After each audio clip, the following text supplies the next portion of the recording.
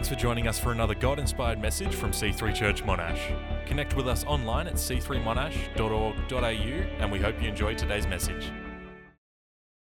Amen. It's good. Why don't we give God a huge hand clap?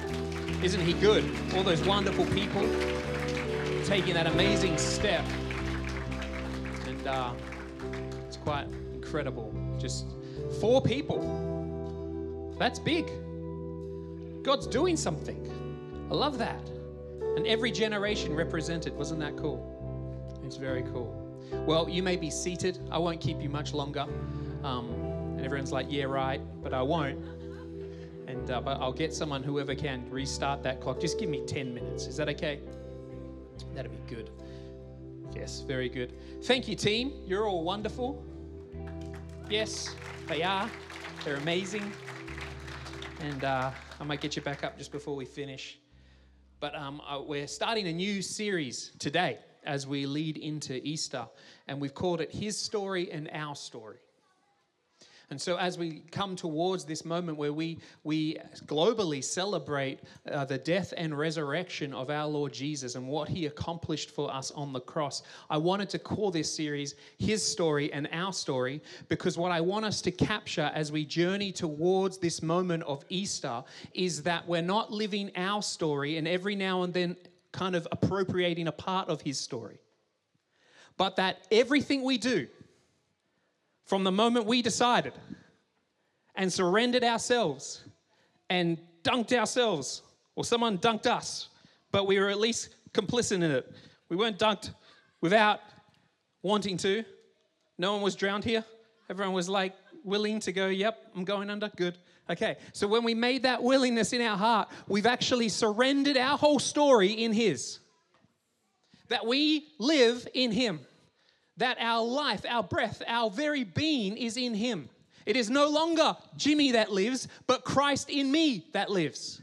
And so if we are to appropriate the message of the cross till its fullest in us, and if we are to live out a kingdom message that is a life transformative message, a global world transformative message, we must be surrendered, baptized, immersed, dunked under, swimming down, in Him. And everything, when you think of Jesus and when He promises freedom, everything in terms of that freedom is found in Him. And a life submerged in His. So, we're going to talk about baptism, we're going to talk about repentance, and we're going to talk about swimming against the current. In Luke 3, this story begins. Well, it's already begun. Jesus has been born and it's kind of along His way. But this is where it really begins to kick off. There's a man named John, and he was known as John the Baptist because all he did was baptizing. He'd just kind of gone, that's my job now. I'm just baptizing people because there's a call on his life to bring the people of God into the new recognized season of what we call the kingdom. And so Jesus is coming, and John's job was to bring that into the beginning and actually allow the people of God to recognize what was happening. So, are you ready? This will be quick. So strap in. Luke 3, 1-6. In the 15th year of Tiberius Caesar, with Pontius Pilate was governor of Judea, Herod was tetrarch of Galilee. There's a few more tetrarchs there. They're kind of brothers of this guy. Verse 2, during the high priesthood of Caiaphas and Annas, God's word came to John, the son of Zechariah, in the wilderness. Now he went into all the vicinity of Jordan, preaching a baptism of repentance for the forgiveness of sin, as it was written in the book of the words of the prophet Isaiah, a voice of one crying out in the wilderness, prepare the way for the Lord. Make His paths straight. Every valley will be filled, every mountain and hill will be made low, the crooked will become straight, the rough which our ways will become smooth, and everyone will see the salvation of God. Amen. Now, if we were to reverse this that we will see the salvation of the God as the crooked ways become straight, as the hills are brought low, as the low places are leveled out, so that there is a clear way forward for God's reign to come. As we reorientate, another way of saying this is metaphorical language. We're not waiting for mountains literally to be brought down. But as we reorientate ourselves to allow the King to come, make way for the Lord. Remember those movies where like the king's riding through and everyone, make way for the king. Okay, so this is the imagery we're getting here. Now the context is interesting. It's in the day of 3 ruling powers. There's the Roman Empire, and this is the first empire, or one of the first emperors, who was not just known as Caesar, he had now been calling himself Lord or God. So he has come up and said, God is here. Receive the good news. Anyone who receives me as God, you will experience peace. But what he meant by that was, if you surrender, I won't kill you. Any land I conquer that lays down their arms and says, you are king and you are God, I won't kill you. You'll have peace. And then he sets up, and this is what the Roman Empire would do, they take over an area, but they would allow the ruler of the day to remain in this kind of semi-leadership role, very political. And this was Herod. He was the king. And so we've got this line of kings, failed kings, that were meant to lead Israel in the way of God, but constantly led Israel however they wanted to lead Israel. And so another failed state. And then we have the priesthood, which also we're trying to faithfully live out what it meant to be God's people, but we're missing the mark. And into this context, the king was coming. And the message that John had to prepare people for this moment was this: repent, for the kingdom is at hand. That's in Matthew. And then in Luke, it says he came with a baptism of repentance. Now this is interesting, because predominantly he's coming to the Israelites. And you're not an Israelite unless you are baptized. So he's coming to the baptized and saying, guys, you need to get dunked again. You need to get immersed again. And you need to get immersed in what I'm calling a baptism of repentance. So when we think of baptism, as you've just seen, we're not going to do sprinkles. We're going to dunk you under. And it's not because you're covered in sin. We didn't hold any of you down a little longer just to make sure. It's because what we're representing, there is a washing and there is a sense of cleansing. Sure, that's a part of it. But what it really means is we are now saying you are in Christ.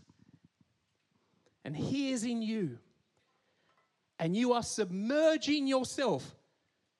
Do you remember, has anyone ever jumped off a really tall thing that they shouldn't have into water, even though their parents told you not to? Let's be honest here. Come on. Oh, let's be really honest here. Come on. Yeah, that's right. Some of you need to go and jump off. No, don't do that. Don't do that. But isn't it a scary moment when you're on the edge and you know you've got to jump and you've been telling yourself you're going to jump, but you're going to jump and you kind of just keep holding back? But then how thrilling when you finally let go. And this is what baptism's like, when we finally let go and we just go, I'm all in. Now, did anyone ever play Marco Polo? Okay, good. Where's my Marco Polo people? Come on, give me a wave. Let me know you're still here. I've got 2 minutes, but it's okay. We're still here? Okay, good. Okay, so in Marco Polo, you got to stay in the water. And if you get out of the water, what do we yell? Come on, louder. Fish out of water. Okay, except when we played fish out of water, we had a rule. I don't know if you had a rule like this, Andrew, but as long as I kept my foot in the pool, I was not technically out of the water.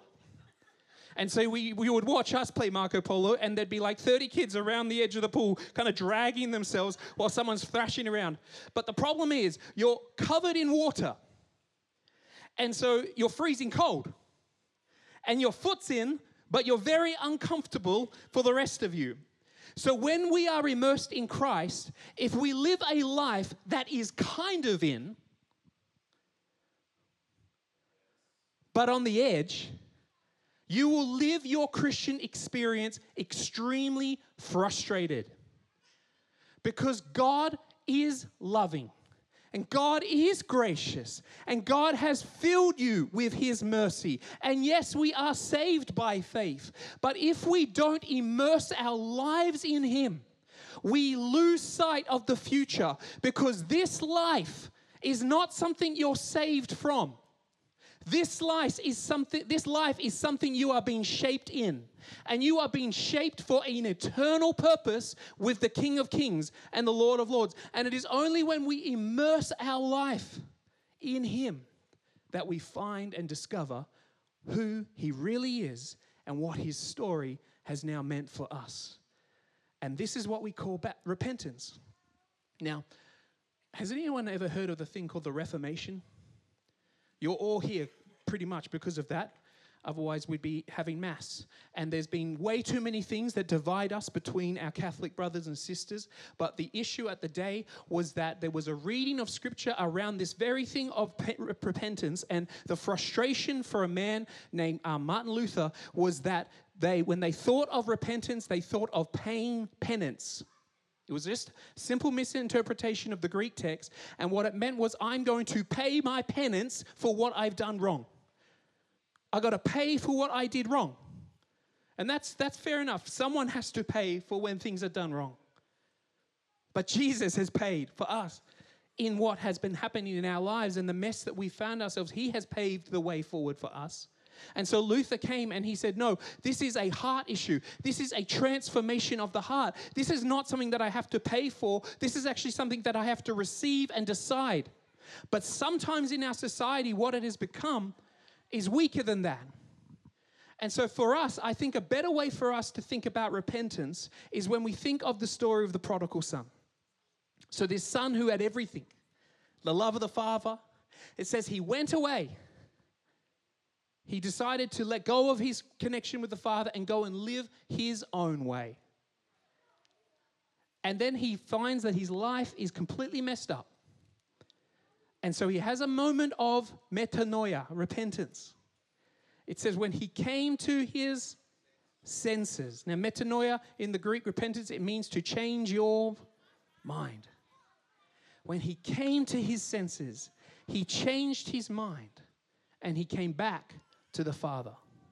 And this is the beautiful thing that we are all offered here as we come into this moment of celebrating the King of Kings and the Lord of Lords, is every single day of our lives, we can choose again to change our mind, come alongside God with ourselves and say, God, I've been living for my own agenda. I'm now living for yours. And so from this first century context, we have these three kings, these leaders of kings and priests. And Jesus and John before him come and say, it's time to turn around. Change your mind, for the kingdom is here. In other words, the real king, the true king has come. And so to repent then is again to let go of our own agenda, and to believe is to trust in Him for everything. And this is what it means to be a church submerged in Him. That we do not live for our agenda, that we do not live for anyone else's agenda except for our King's. And I wonder here today what it means for us as we come towards Easter. What is His story doing in ours? What does baptism mean to us? What does it mean when the King comes and says, come, follow me? Are we ready again and again and again and again to submerge our lives into His? To repent, letting go of our agenda, and believe, trusting in Him alone, living for Him alone. And from this place of surrender, we can then consider what the cross means for us. I encourage you just to Close your eyes right now as we come to a close. Let me just read these last few thoughts for you. The cross means that sin and death had to be dealt with. If there was another way, he would not have gone to the cross. But he went to the cross because this thing called sin and death that corrupts his creation, that corrupts our lives, this power that causes us to live selfishly against the desires and the agenda of the king, that cause us to live for building our own kingdom. This thing had to be dealt with, and that is what the cross has done. It broke the power of darkness so that we now can live for him. And from this light of victory, we live resisting the devil by submitting to God. The cross means that the kingdom has come. That in his death and resurrection, Jesus has launched his renewal plan. And as his people, we are becoming more like him, bringing his redeeming love and justice into this world. I wonder this week, what are the areas of injustice that you can bring loving justice? What do you mean by that? Well, it can be as simple as a kid for some of our young people here, that when you come to school and you know they're constantly left out, you can change that. And you can bring justice into that space. And you can bring someone in and let them feel the love of God. It means that God did something that we could not. So as we submit, as we submerge our will into his, as we get under this thing and begin to swim against the current of this world, what we find is the very current that now carries us is his grace. It was not something we could do. It was something that he has done. It is not by your might. It is not by your power. It's not by your striving. It's not by you being good enough. It is by his Spirit. Paul has this discussion with himself in a way in Romans, where he's going back and forth between those that live by the law and by the Spirit, and those that live by the law. They know what they should do and they really want to do it and they really want to try, and they just can't seem to bring themselves because they haven't fully let go yet and said, Jesus, have it all. But when you submerge in him, you'll find his Spirit will lead your heart in a new direction. Does that mean you'll be perfect? Not even close. Because he has already made you perfect. You can't get any more perfect. But in that, you are finding you are moving towards the reality of what that perfection means as you surrender again and again and allow his Spirit to carry you. So Heavenly Father, as we come to this moment, as we celebrate all these wonderful lives that have committed themselves to you, that are surrendered in you, we ask, Holy Spirit, in the loving way that you can, where are the areas that we need to say, Lord, your kingdom come, your will be done. We let go of our own agenda. We let go of the areas of pride and frustration, the areas where we're fighting to feel like we're right. And Lord, I pray that you help us to let go of that and surrender to you and believe in you and trust in you and just come and be right. Do right. Bring your love, bring your justice, bring your kindness, bring your compassion into every area that we go into this week. I pray for anyone here today that is feeling on the edge, like they're kind of half in, but they don't know how to fully let go and trust. I ask, Holy Spirit, right now, that you would come and minister to them where they are. You know who they are and you know what they need. I ask, Holy Spirit, that you would reveal Christ to them afresh. And before we finish here today, we do this often, but I want to give every single person here an opportunity that if you've never prayed a prayer that begins the journey of following him as your king, I want to give you that opportunity right now. Maybe you've done this a long time ago, but you know you've drifted and you're saying, today I'm going to make a fresh commitment. Well, I encourage you to do that today. So we're all going to say a prayer. And I want you to believe this in your heart. And then I want to help you take some next steps. Sound good? All right, so if you're here today, just locate that in your heart. Say, yep, that's me. And I want you to pray this prayer. We're all going to pray it with you. But let's say this together. Dear Jesus, today I acknowledge you are my Savior and King. My faith, my trust is in you. Forgive me for living my own way. I choose to give you my life. Holy Spirit, fill me now. Help me to live for Jesus. Amen. Thank you, Father. I thank you for this initial step of following you. I pray for every person that has prayed this prayer in their heart that, Lord, you would seal this decision by, Lord, your presence. Lord, they would know that they know that they know in their heart. They would sense your loving arms around them, and, Father, that they have come home. I pray that they would reach out and take next steps, Father, to continue in a journey, a lifelong journey of discipleship in you. And I thank you that you would equip us as your church, Lord, to be friends to these people, to be, Lord, a community to these people, to help each other to grow and do this journey of discipleship in you. Fill us, Holy Spirit, afresh here today. Let your spirit and your power fall on us. We love you, Lord. Amen. Amen. Thanks for listening to today's message. If you have any prayer needs, email prayer@c3monash.org.au or connect with us online.